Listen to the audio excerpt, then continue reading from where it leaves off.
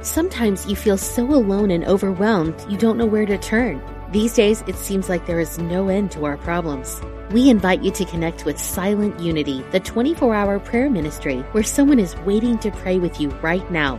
Since 1890, Silent Unity has always been there. No judgment or dogma, just someone affirming the best for you. Call 816-969-2000 today. You can also connect online at unityprayervigil.org. All are welcome. We're glad you found us. Unity Online Radio, the voice of an awakening world. Welcome to the Yoga Hour, offering insights and practices for spiritually, consciously living today. Here's your host, Yogacharya, Ellen Grace O'Brien.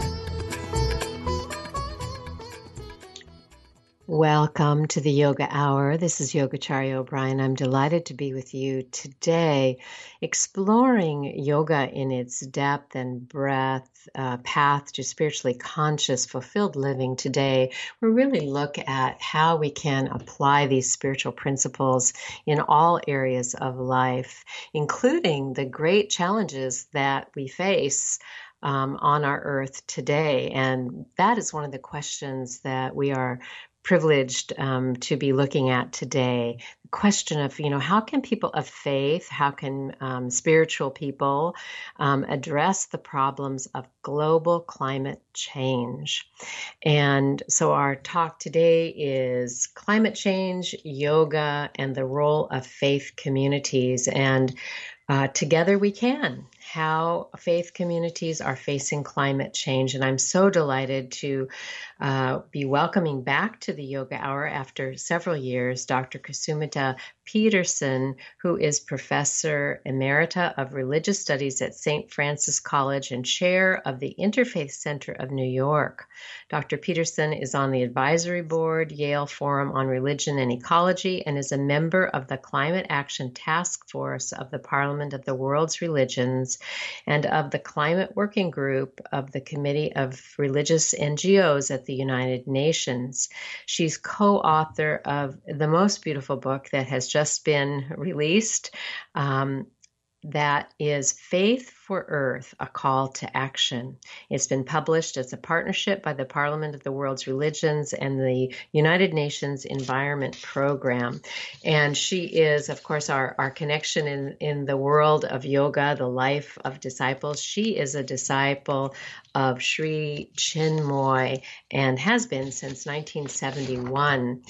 You can learn more about the new book that we're drawing from today in our conversation, and I encourage you to, because it's such a wonderful resource. You can learn more about it at the Parliament of the World's Religions website, which is parliamentofreligions.org, and then click on the blog and then Faith for Earth.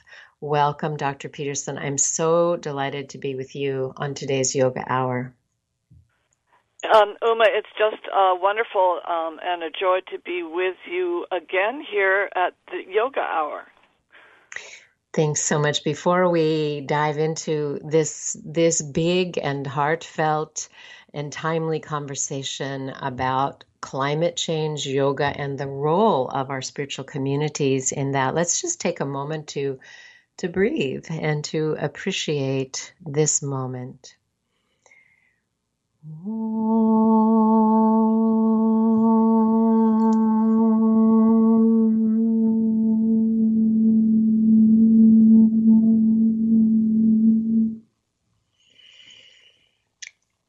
How beautiful it is to be able to take a moment to simply be present and to breathe and be aware of our breath.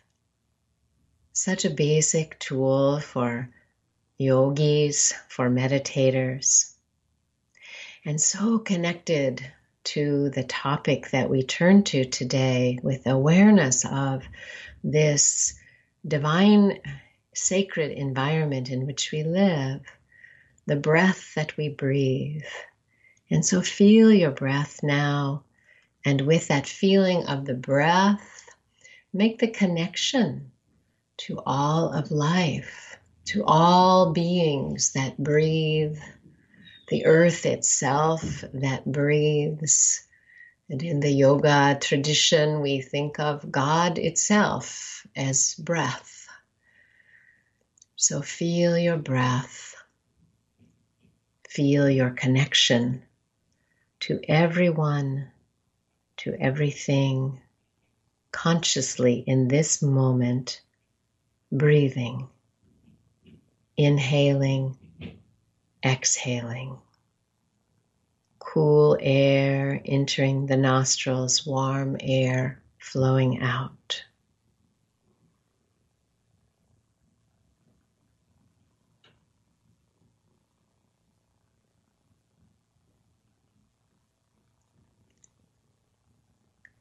And in this centering moment, let us contemplate some words of Paramahansa Yogananda. By placing us in families, God affords us an opportunity to overcome selfishness and to find it easier to think of others. In friendships, God offers us a way to broaden further our sympathies. Even that is not the end. We should continue to expand our love until it becomes divine, encompassing all beings everywhere. Otherwise, how may we achieve oneness with God, the source of all?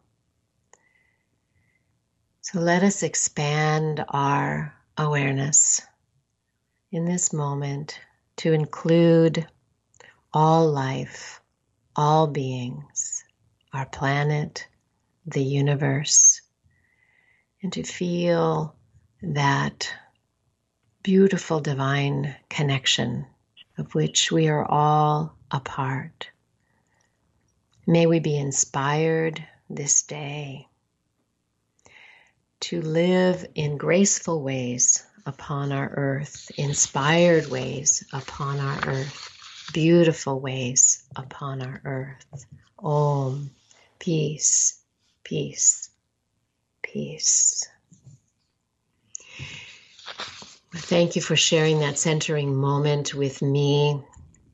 And as I mentioned, I'm so delighted to be back in conversation with Kusumita, who is a friend of many years who has been engaged in interfaith work and really has turned her attention to this climate crisis that we face. And so, Kusumita, could you start by letting us know how your spiritual journey, you've been a disciple of Sri Chinmoy for decades, and so how your spiritual journey and service in the world as a professor, an interfaith leader, has led you to focus very clearly on climate change at this time?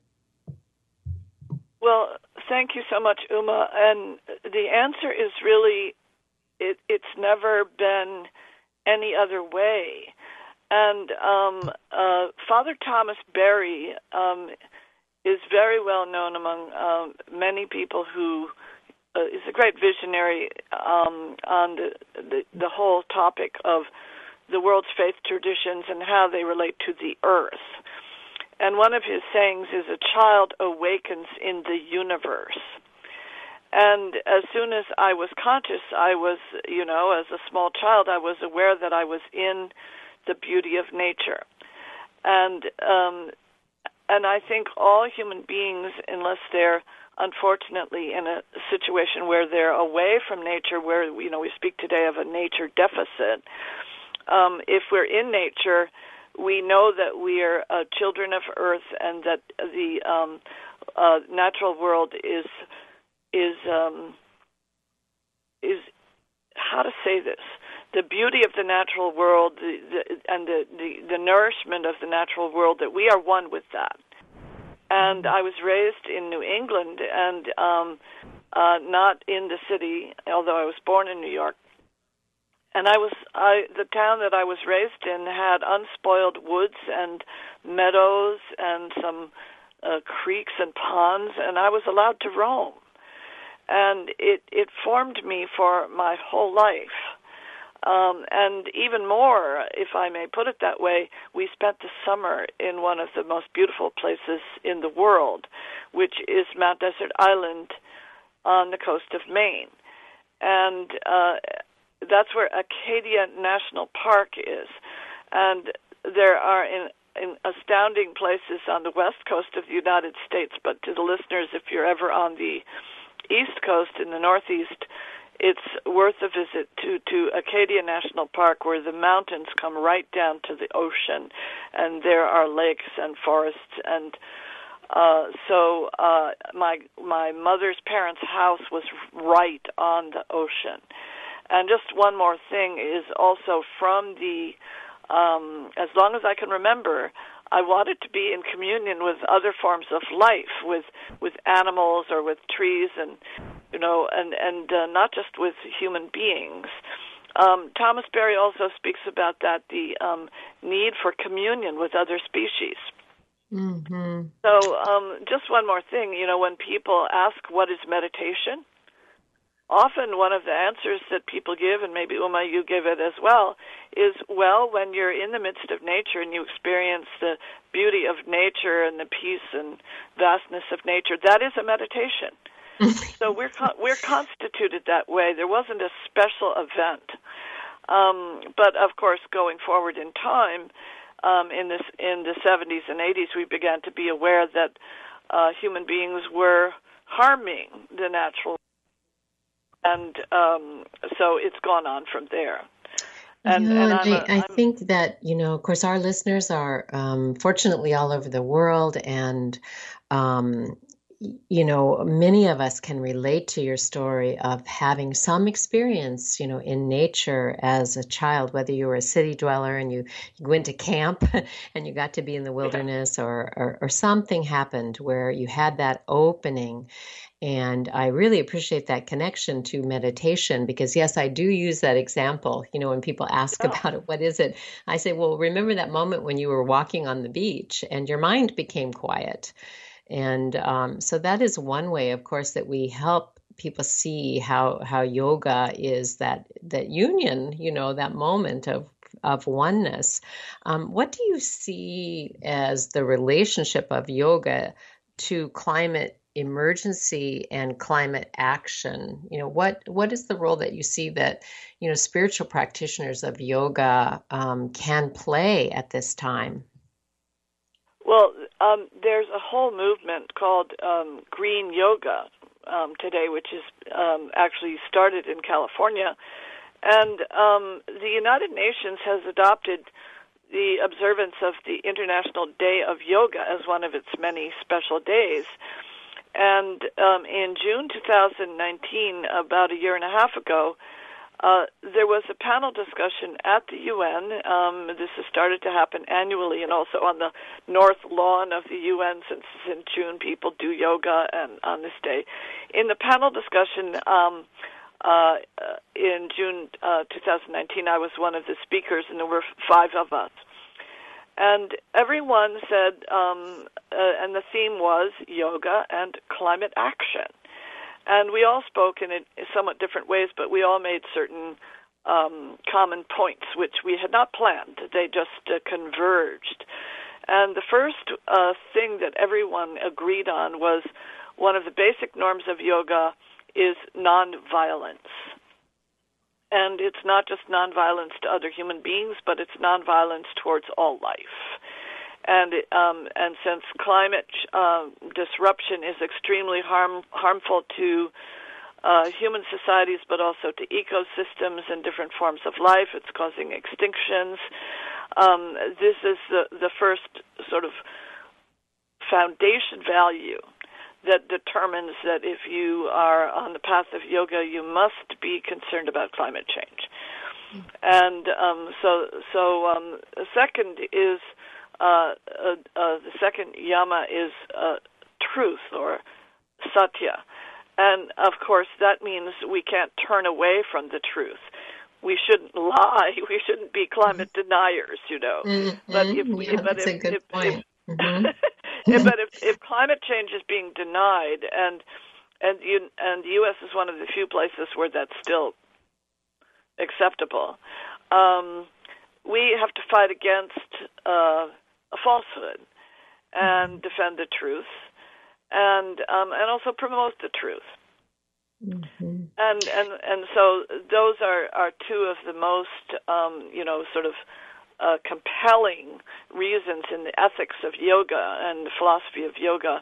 And these, of course, are very, very ancient norms. There's nothing new. And what you said about connecting to all beings is also in all the yoga traditions of India, and it's extremely ancient. Mm-hmm. And I also look at, when we look at the yamas, I think one that really stands out for me with regard to the climate emergency is non-stealing, because this goes right to the problem of greed, that fosters so much of the behaviors that are not useful for health on our planet. And also the idea of stealing resources, from indigenous peoples or from our children and grandchildren. So I think if we can really look at all of the yamas and see a relationship in terms of guiding our behavior, as yogis. One of the obstacles that I see, I've seen it in myself, in my own community, and of course in the global population at large, which is our human capacity for denial. So even though we can see the effects of climate change, it seems either to be too great a problem for an individual to impact it, or too far in the future, to rise to the top of our pressing concerns, which is particularly true right now, as we're in the midst of a global pandemic and societal unrest and political instability in the U.S.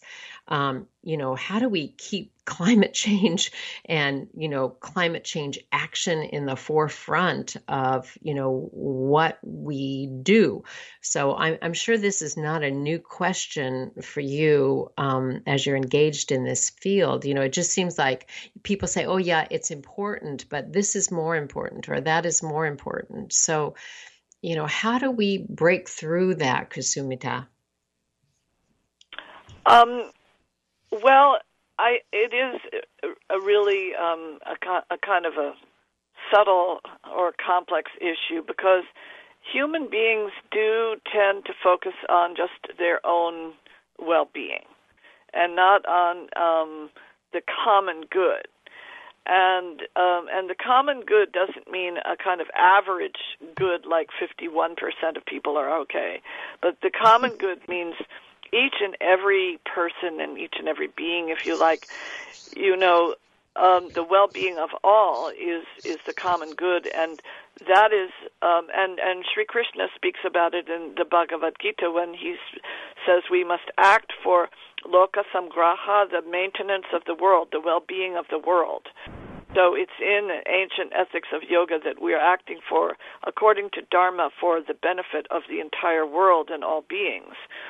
But, of course, the problem of ignorance is the problem of ego, which is the little self, the small self. So it's partly about expanding our consciousness and our love and our awareness.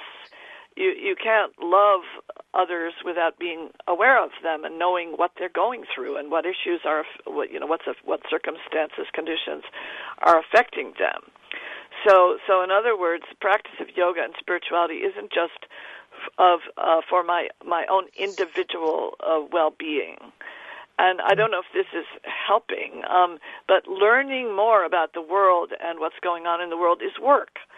It's a kind of work to be well-informed, to understand the issues. One of the things that I would always recommend is find a friend who knows more than yourself and just like have a conversation, and go step by step. Mm-hmm. And and if we belong to a community, then we in the community itself need to go step by step. And also I think we need to recognize that we may already be doing things that are very good to do. For example, vegetarianism is so much a part of yoga, And I just watched, for the first time, I'm going to watch it again, the new film by Sir David Attenborough, who is world famous for his documentaries about life on Earth and planet Earth. And it's his witness statement where he uses the lens of his own extraordinary life to say what's happened to the Earth since he was born in 1937, and he's 93 now. And he ends at the very end with that last half hour is very constructive and hopeful. And he talks about what we should eat, you know. Mm-hmm. And, yes. And he's not the only one. Everyone who's serious about climate change says we have to look at our food systems, how we raise our food, and what we all eat, and to eat lower on the food chain. Yeah, I thank you so much for the recommendation for that. And it's streaming. You can get it online, and I watched it the other night, and it is a beautiful film. And it's difficult, of course, to look at the impact of extinction of species on the earth, but it is very educational, very informative. And then, as you say, it wraps up being, very hopeful.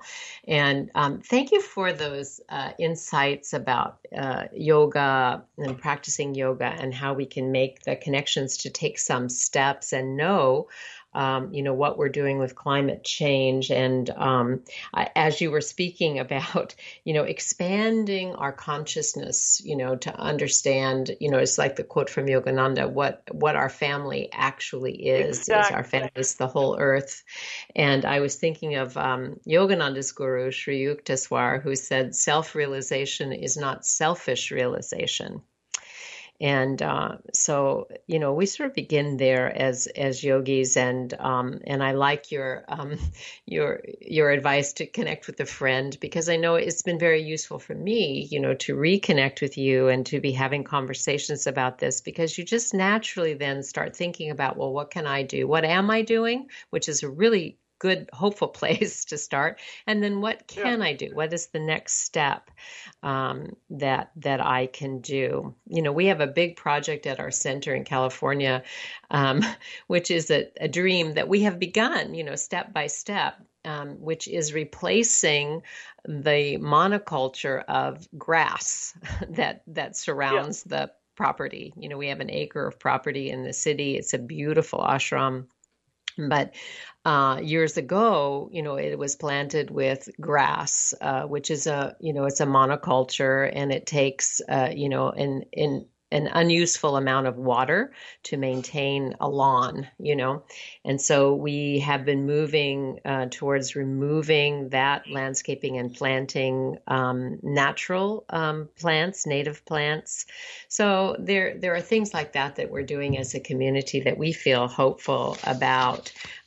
We're about to go to a break in just a few minutes, but before we do, I'd like to ask you to tell us about this book, which I'm holding a copy of, and it's just beautiful, Faith for Earth, A Call to Action. So just tell us a little bit about that, and we can come back to it after the break, too. Sure. Well, quite briefly, the UN Environment Program has really been in the forefront of realizing that the world's faith communities have a lot to contribute to engaging the environmental crisis. And there was something in the 90s called the Interfaith Partnership for the Environment in New York at UN Environment Program. And working with UNEP, and I was involved, we published a book called Earth and Faith, a book of reflection for action. And it was an enduring popular success, and you can still get a PDF or a copy for a few dollars on Amazon. But coming up to the present, in 2017, UNEP launched the Faith for Earth initiative. And I really urge listeners who are interested to go to unep.org and search faith and find out the incredible initiative that they have started. And the director is Dr. Iyad Abu Mowgli. He's from Jordan. And the Climate Action Program of the Parliament of the World's Religions asked him, would you like to republish Earth and Faith that came out in 2000? And he said, yes, I was already thinking of doing so. because obviously in 20 years there's a lot of need for updating on the science and other things. So we, started working on that, and the book just came out a month ago. And it is beautiful. I highly recommend it, and it is very updated. On into the pandemic that we find ourselves in today. And you can find out more about the book and even download it as a PDF at parliamentofreligions.org. And then you click on blog and then Faith for Earth. You're listening to the Yoga Hour with my guest today, Dr. Kusumita Pedersen, member of the Climate Action Task Force of the Parliament of the World's Religions and of the Climate Working Group of the Committee of Religious NGOs at the United Nations. She's co-author of the book.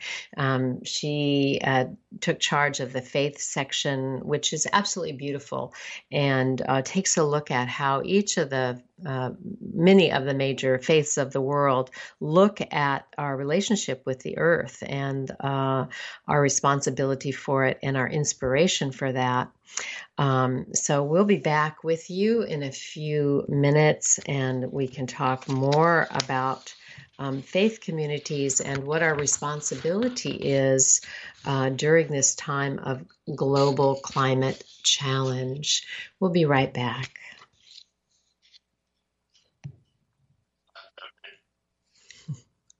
Okay, I just learned I have another minute, so one of the things that I want to say about this book that we're drawing from about faith communities is that it has some amazingly powerful statistics about the numbers with regard to our faith communities. You know, how much land faith communities own, how many people are involved in faith communities, and we get a real sense of the power that we have as we bring our energy together in our particular spiritual communities. Okay, now it looks like we're ready to go to the break, and we'll be back in just a few minutes.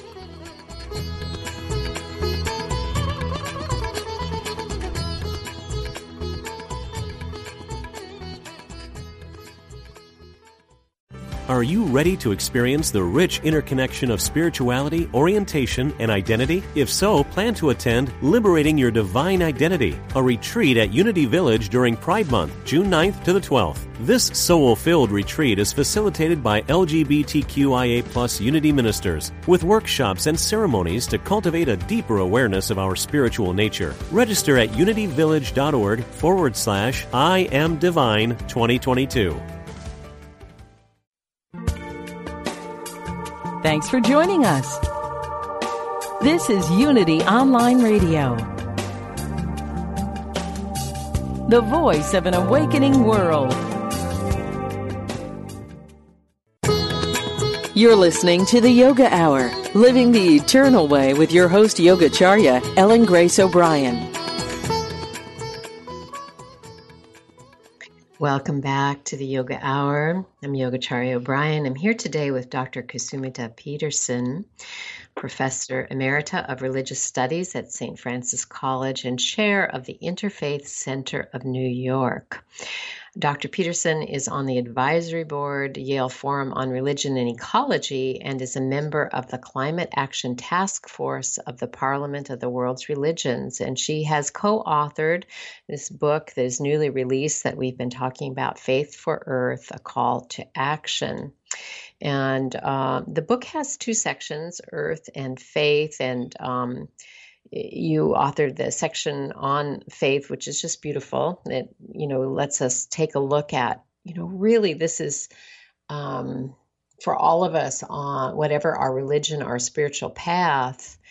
The directives are there. I remember the beautiful opportunity I had to be with His Holiness the Dalai Lama at the Parliament of the World's Religions in Melbourne, and we got to ask him questions. And I was asking about compassion. How do we up our compassion quotient? How do we become more compassionate people? And he had several answers to that question, but one that really had stuck, shocked me, because he was talking to faith leaders and religious leaders when he said it. And he said, you have to take your religion and your spiritual path more seriously.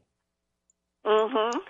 And it was such a beautiful response. And so, I feel that's what this book does. It's like a reminder that, look, there isn't anything new that our traditions need to tell us. We just need to find the will to follow. My guru, Roy Jean Davis, used to say, do what you know you should do. And so it isn't so much, reinventing anything, but those of us who study, have to search our hearts and say, how do I put into practice what I know? So, how do you see, this book being used today to support people in their response for climate action? Well, thank you so much, Uma. The first thing I'd like to say is the PDF is free. So in a sense, the whole book is free. You don't have to buy a hard copy of the book. And so if you have a discussion group, you have a class, you have a congregation, you can have as many copies of the book as you want that are in a PDF form. Of course, if you really want to, you can print out the PDF, but you don't have to. We did print hard copies, and the best way to get them, although we don't have the mechanisms quite in place, is to contact the Parliament of the World's Religions. But the PDF is free, so people all over the world can use the book freely. And so the next thing I want to say is that this book is an introduction. It's an introduction to the critical issues of the environment, and the chair of climate action at the Parliament of the World's Religions, David Hales, authored. He actually wrote that section.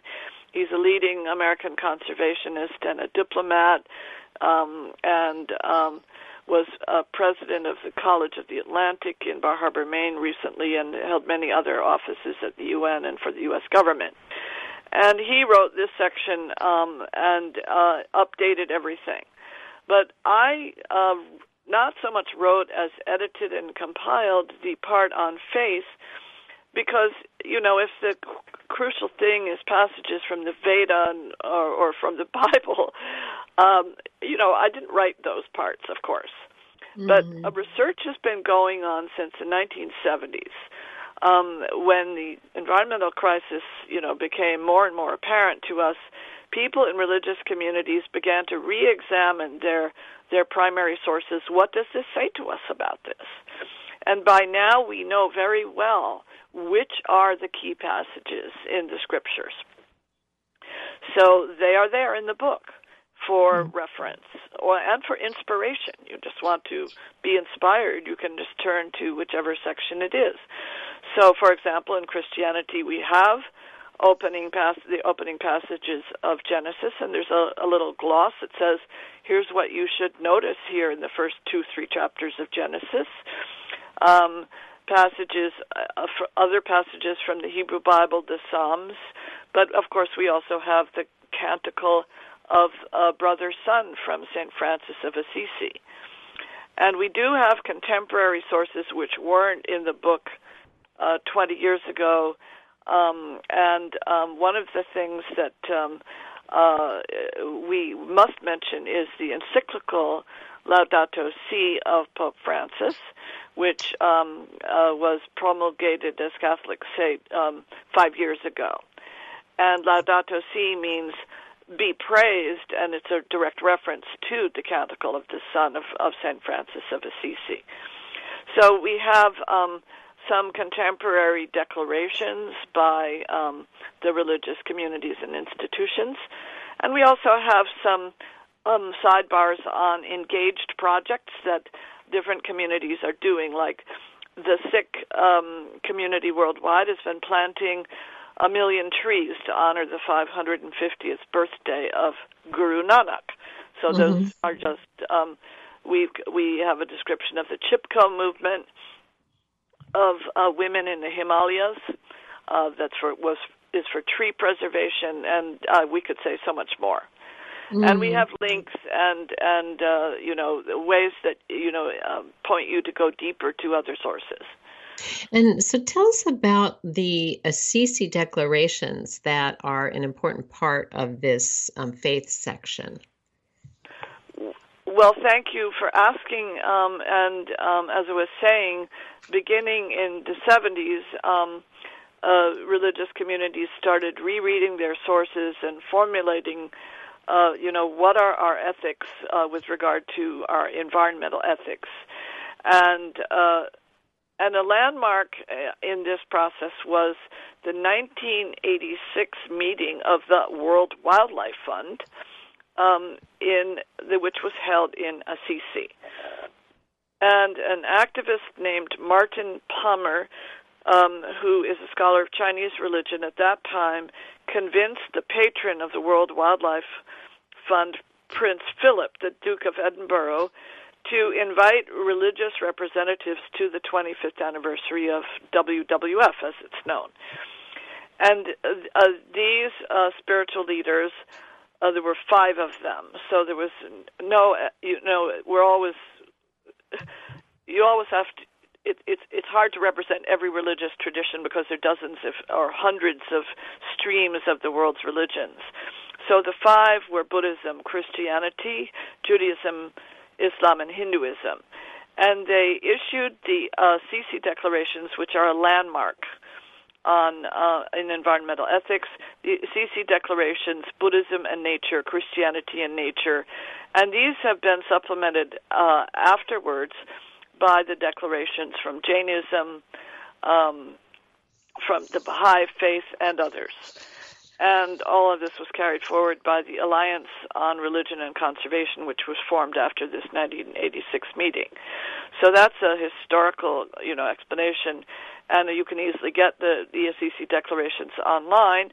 This gives me a chance to recommend to everyone the incredible website of the Forum on Religion and Ecology at Yale University, which has these and dozens of other declarations, statements on the world's religions with bibliographies, lots of embedded videos, anything you would need for teaching or for finding out more about activist projects. So Forum on Religion and Ecology at Yale University, that is like one-stop shopping for everything on religion and ecology. And, not possible to really learn deeply unless you go there and are familiar with it.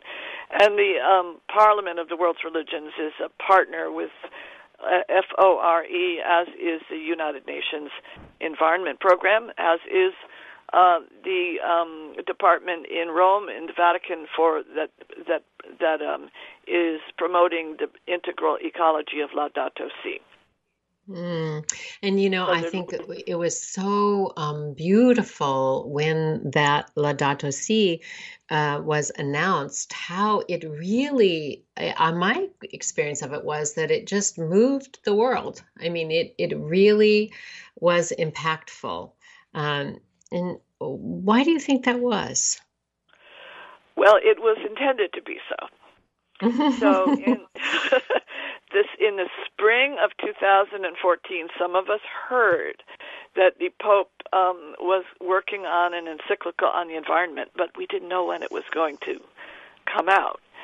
And everyone will remember that December 2015 was a very, very important moment for climate change because it was the Paris Climate Agreement. And so the Pope and his advisors knew very well that the Paris meeting was coming up in December 2015, and so the encyclical was promulgated in May 2015, and it gave a huge push and impetus to what was actually an unprecedented mobilization of spiritual communities leading up to the Paris agreement. And I was in the People's Climate March in New York, where 400,000 people marched. I'll never forget it. But all over the world, in the year leading up to the Paris meeting, there was extraordinary, action, climate mobilization action. And people, the governments and scientists knew that this was happening. They knew that the faith communities were going to hold them accountable. Yes, and that's very heartening. And, I think those who are, concerned about climate change in the U.S., of course, had a certain rejoicing of hearing our president-elect Biden say that we would rejoin the Paris Accord, and that climate change would come back to the agenda. So this was very important to those of us who are concerned about climate change, and a cause for a good breath and feeling that there is going to be that moving forward. One of the things that, I remember bringing to my community from my work with you and others at the Parliament of the World's Religions was the declaration that is called Towards a Global Ethic, which is a very impactful document.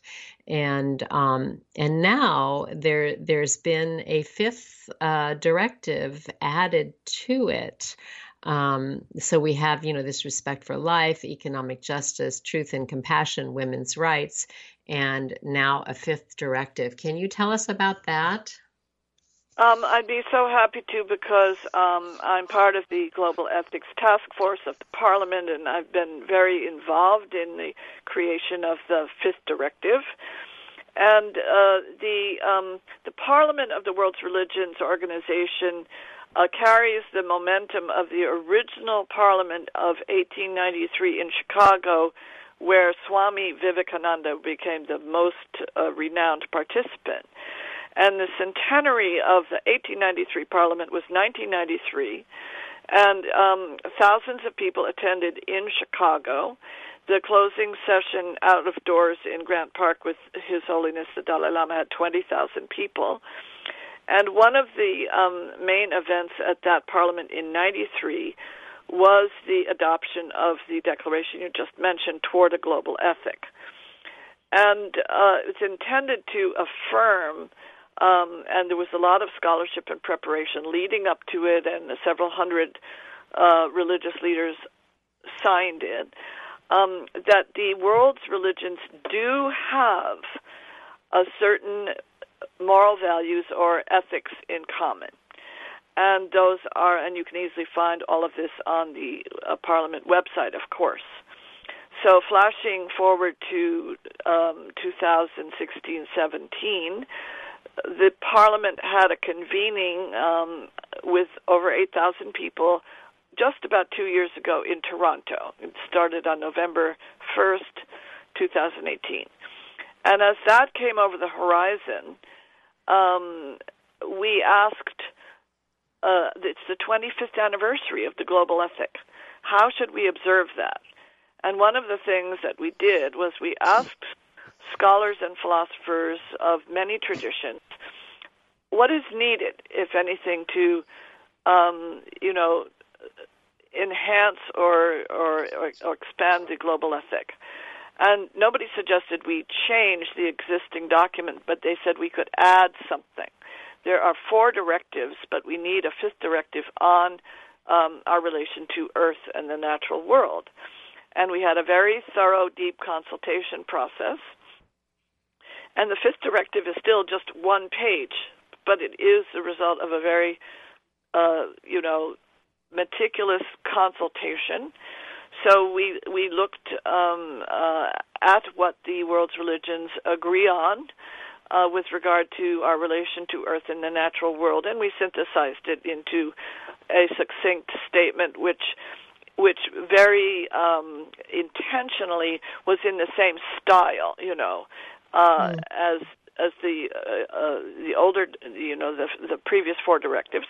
And then this was approved by the Board of the Parliament, and in the Climate Action Assembly in Toronto on November 4th, 2 years ago, we presented it, formally, and read, people of different faith traditions read out the different sections of the 5th directive, and we had a very joyful but solemn, presentation of the document. Yeah. And it is included in the book. And, I remember coming back from my work at the Parliament with the Global Ethic document, and we read it in community like a litany, and it was so powerful to do that. So I can imagine that this would have the same impact. And of course, I like how it begins on a positive note. Numberless men and women of all regions and religions strive to lead lives in a spirit of mutual harmony, interdependence, and respect for the earth, its living beings and ecosystems. Nevertheless, in most parts of the world, pollution contaminates the soil, air, and water. Deforestation and over-reliance on fossil fuels contribute to climate change. Habitats are destroyed and species are fished or hunted to extinction. Overpopulation and unjust use of natural resources increase conflict and poverty among people and harm other forms of life. Too often, the poorest population, though they have the smallest impact, bear the brunt of the damage done to the planet's atmosphere, land, and oceans. And so I like the first one, especially that says, in the religious, spiritual, and cultural traditions of humankind, we find the directive, you shall not be greedy. Or in positive terms. That goes back to yoga directly. Yes, it does, to aparigraha. Or in positive terms, remember the good of all. Let us reflect anew on the consequences of this directive. We should help provide to the best of our ability for the needs and well-being of others, including today's and tomorrow's children. And then it goes on, of course, to talk about Earth and the resources, and then on to the responsibility that we have, and the inclusion of young people being encouraged, and education about what a good life is, that it is not a life of outsized consumption or amassing of material possessions, which, of course, so often our education sends young people in that direction. And then it concludes with what it is, to be authentically human in relationship with one another in the global environment. So it's quite beautiful and instructive and motivating. And I really want to thank you for that work that you have done. In our time that we have together here, I want to ask you, and kind of my wild card question of the day is that, you've been doing this work for a long time and in such a dedicated way. And I want to know, has there been anything that has surprised you along this journey?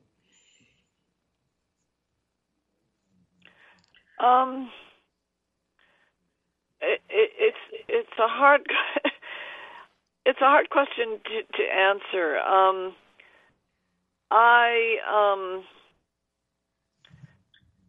I don't know. I think what surprises me is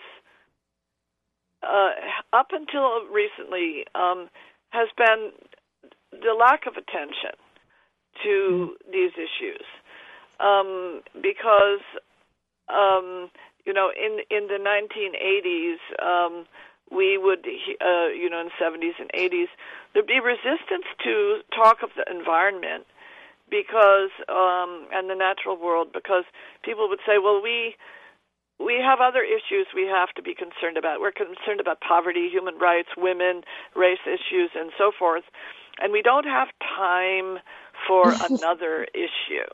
Which just involves non-human beings who are sort of out there somewhere, and which actually led to some people saying we shouldn't use the word environment because it separates us from nature. That it's like it's out there somewhere, and we don't realize that we are that. Yeah, we don't exactly. exist So without air, it's like water. what we live in, rather than what we are. That we are in that inescapable mutuality, as Dr. King would say. Right, and that quotation of his about the net of interconnected mutuality is so it's become very people hold it up now. But now the impact of the Pope's encyclical is partly because he weaves together in an extremely compelling way, and it's not that hard to read. So I commend it to everyone. Although it's not short, it's also not hard to read. The cry of the earth and the cry of the poor, both together. That social justice and our relations with earth and the natural world, these are not two different things. So some people call it eco-justice, but now we're realizing more and more the pandemic, the COVID-19 emergency has now made it clear to us that if our relation with nature is broken, we're going to be gravely affected. And the effects of climate change are already upon us, all over the world. So with extreme weather events being especially visible. So I'm encouraged that more and more people are now the figures about concern about climate change in the United States are up around 75%. But you asked what surprises me, and what surprises me is that there would still be 25% of people. Yeah. Well, let's just in the last minute or so that we have, I want to give you the last word of, what encouragement or inspiration besides what you've already covered today would you like to leave with our listeners today? Well, I like to say what many people are saying, and it's very, very eloquent in Sir David Attenborough's film, which is on Netflix, but I've heard Al Gore speak many times. He says the same thing at the United Nations. Also, people will say this. We have what it takes. We have the technology. We have the economies are lined up to move in the right direction. When we move to the global post-carbon economy, past fossil fuels, it's not going to put zillions of people out of jobs. There'll be all kinds of wonderful new jobs. Our health will be better. We'll have a much better chance of establishing harmony and peace among countries and within societies. So we can go there, and we can. The Pope says the same. So we just have to we have to act together, not one religion or one group or one political party. We have to act together as children of earth and children of one source, and do what's necessary for the community of all life. And we can Thank you so much, Kusumita. It's really been eye-opening and inspiring and challenging to be in this conversation with you, and I look forward to following up with it. And I want to thank all of our listeners to the Yoga Hour podcast. We've been discussing the role of spiritual communities in the global climate crisis with Dr. Kusumita Pedersen. She's co-author of this book we have been pointing to, which she said you can get online for free as a PDF, and I encourage you to do that. You can do that at theparliamentofreligions.org. You'll find it there. And just a reminder that the Yoga Hour is a service project of the Center for Spiritual Enlightenment.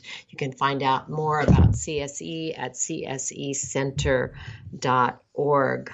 Dr. Laura Trujillo is going to be continuing in my stead as host of the Yoga Hour going forward, and I'm so grateful for her doing that. And I will be delighted to be showing up frequently as her guest. She's going to be with Richard Freeman and Mary Taylor next week, talking about the wisdom of the Bhagavad Gita in a modern world. Thanks again for being with us today. Bye now.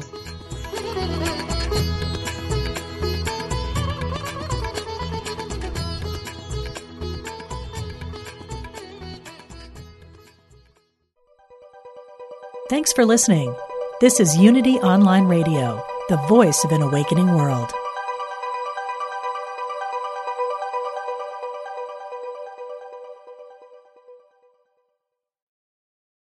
Sometimes you feel so alone and overwhelmed you don't know where to turn. These days, it seems like there is no end to our problems. We invite you to connect with Silent Unity, the 24-hour prayer ministry where someone is waiting to pray with you right now. Since 1890, Silent Unity has always been there. No judgment or dogma, just someone affirming the best for you. Call 816-969-2000 today. You can also connect online at unityprayervigil.org.